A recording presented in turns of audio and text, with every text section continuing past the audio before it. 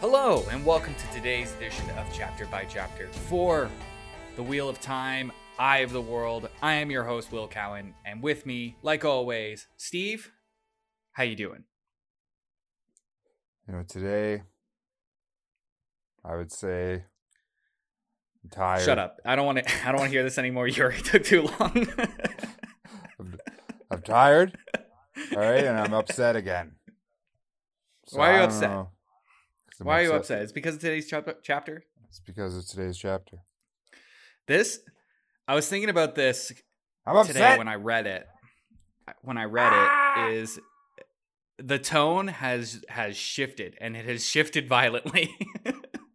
Sure has. It is, at least for Perrin and Egwene.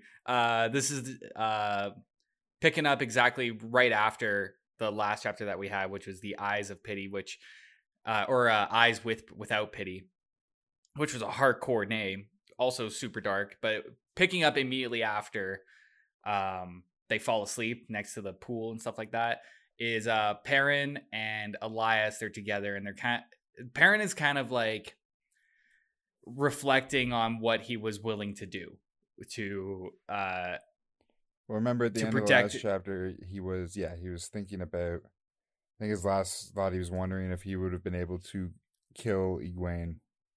Yeah, if out of mercy to save her. Mercy kill to save her from the ravens of death. Yeah, exactly. And this chapter opens up with him kind of still like contemplating it, and he's like, he's got his axe in his pocket or like in its holster, whatever you call it. And he's like, he hates it. He hates the fact that he was kind of like, he hates the fact that he considered it. Well, I think the Tinkers might have got to him a little bit too. Yeah, I was thinking that too. Like a little bit of, it's a hard philosophy to argue. You know what I mean? Well, yeah. Especially if you share those sort of views, which we do. Unless you're a very violent person, you're probably going to share those views. Yeah, exactly. So it left an effect on him in a way that's, he just does. It sucks. It's just going to say that. He's just questioning things. I think things are starting to, he's really questioning his actions and choices, and the same with those around him. Right. So as he's kind of like thinking about this, Elias goes like, he's like, were you going to kill her because you hate her? Or something along those lines. Revealing that. He's like, 'cause same here, bro. Same here. I hate her. She drives me nuts. I can't do this anymore, man. No, he's like, would you've done? Were you going to do it because you hate her? And Perrin was like, hold up, two things. One, you can't just read my mind like that. You can't just go in there, start rooting around shit. It's valid, but you know what? Mind readers are always going to do it, no matter how many times you tell them. They're going to slip through the cracks. Because you can't catch them. I mean, I think it's a two-way street. I'm pretty sure that Perrin can tell, and he can like read Elias's thoughts. I think there's been like hints that he has a couple times throughout their journey together, and he definitely can read the thoughts of the wolves. He's definitely connected to the wolves. Well, because he's part of the wolf pack. He's part of the wolf pack. So, and Perrin's like, fuck you. No, I don't hate her. I love her. She's like, he's like, then that's where he kind of stumbles over himself. He's like, she's not a sister. I don't love her like a sister, but like, and then I don't love her like that either. But yeah, I'd have sex with her. I don't know. Yeah, I'd have if the option presented itself. I'd have a family with her. I'd spend the rest of my life with her. I don't love her. What are you talking about? What? Go away. Stop talking to me. It's at that point where they're kind of having that conversation where they get like an urgent message from the wolves of an SMS message. That's what it sounded like, but more like a wolf. It was a howl, and it was like there's people coming, and I think Elias is like, you take Egwene, get out of here, go east or west, we'll find you, but you have to get out of here. So they do. They start hightailing it out of there. One goes east and one goes west, and then they go, wait a minute, we should both probably go in the same direction. And they take off together. And I think it's like early morning. I don't think it's nighttime anymore, but it's like early morning kind of before they were going to go on their dawn. Is that the word you're looking for? What's that? Dawn. Yeah, dawn. It's still dark out. And they, from the messages that Perrin's getting from the wolves, they know it's a group of men on horseback. They're coming, and they saw wind. And I think they're hunting wind, or we don't know anything for sure until they start like rummage around closer to Perrin and Egwene. They're getting closer and closer and closer. And Perrin is able to notice that they're white cloaks, children of the light. The anti Aes Sedai stuff. They're no good. They're no good. They go around killing people, and they go around killing people. Yeah. At this point, Elias he went with the wolves, and this is like the coolest part of this chapter is him and the rest of the wolves kind of like tactically taking out the children of the light, like one by one, very stealthily. They're in like the bushes, and Perrin can kind of feel all of it, you know? Yeah. That's kind of how we know it's all going down. Yeah, he can feel when they make a kill or when they get hurt. He can feel it all, like just kind of happening. And that's kind of like, for me, that was the coolest part of this chapter, was the stealthiness of it, and just kind of how they, me too, absolutely, like coordinated this attack together, and reading each other's minds and all that sort of stuff. I thought it was sweet. So they still go hiding, Perrin and Egwene, and they find a giant, I think it's like a statue of a hand or something like that, of Arthur Hawkwing's statue. Yeah, it's like part of the statue. It's like part of the statue. And I think they hide in like the palm of the hand, which kind of shows that like this statue was huge. Big old statue. At this moment, like I think the White Cloaks see Perrin and Egwene. They do, yeah. And they kind of catch him. They're about to apprehend him, essentially. And just at that moment, Hopper, one of our wolves, he bursts out of the bushes. Flying out of the bushes. And he grabs a dude and fucking rips his throat out. Goes berserker mode. He's like,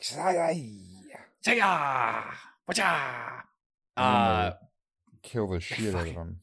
They kill the shit out of him. They all have like lancers or like lances, and they just skewer the poor guy.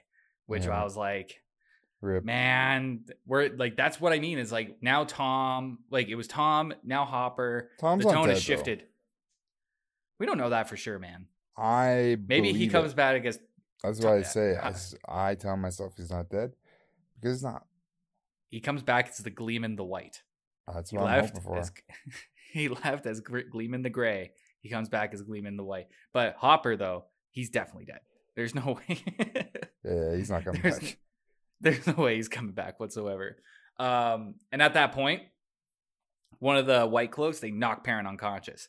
And Perrin, as he's getting knocked unconscious, he can feel Hopper dying, which is that's rough. It's pretty rough. And he thinks he's like upsetting. He's like, I think he like feels as if he's dying himself. He feels it to that point. And especially getting knocked out at the same time, he's like, it felt like he was dying, essentially. They wake up, they're shackled, Egwene and Perrin, and they're being interrogated by this white cloak named Biar.